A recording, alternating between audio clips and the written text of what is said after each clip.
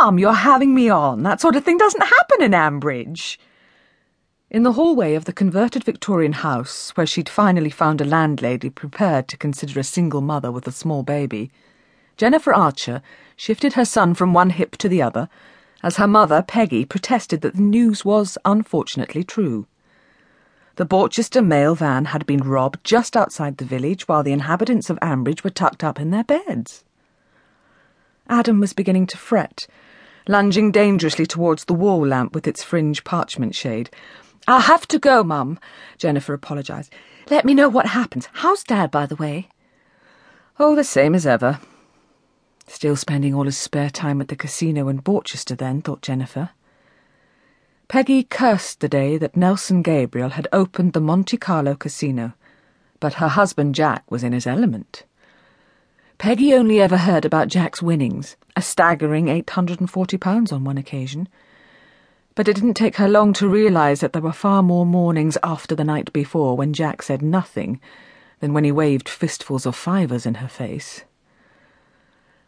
As time went on, Peggy had cursed more than the casino. She'd cursed Nelson Gabriel himself, especially when, the previous year, he'd treated his father Walter to a lavish Mediterranean cruise.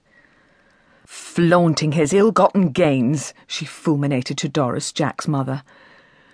Peggy had been even more furious when Walter had returned with souvenirs of Maltese lace and Spanish leather, which he pressed on members of the Archer family.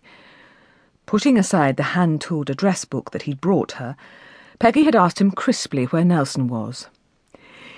"He's stayed on. He's got business to do out there," explained Walter proudly. "He's a rare entrepreneur, my Nelson." "Funded by the customers he fleeces at the casino," Peggy remarked acidly. "I'm going to forget you said that, Peggy, my love," said Walter with dignity. "My Nelson's just trying to make an honest living." Peggy had remembered and regretted her words 6 months later, when news had reached the village that Nelson, Walter Gabriel's adored only son, was dead in a plane crash. The casino, however, had lived on. "I'd better let you go, Jennifer. You'll be late for work. And I've got 6 breakfasts to do for Detective Superintendent King and his men. They're using the Bull as a sort of headquarters." "Oh, thanks for letting me know, Mum. Love to you and Dad, and Lillian, and Tony, of course. Bye, Jennifer, dear. And give little Adam a big hug from his grandma." Jennifer replaced the receiver with relief and scuttled towards her room.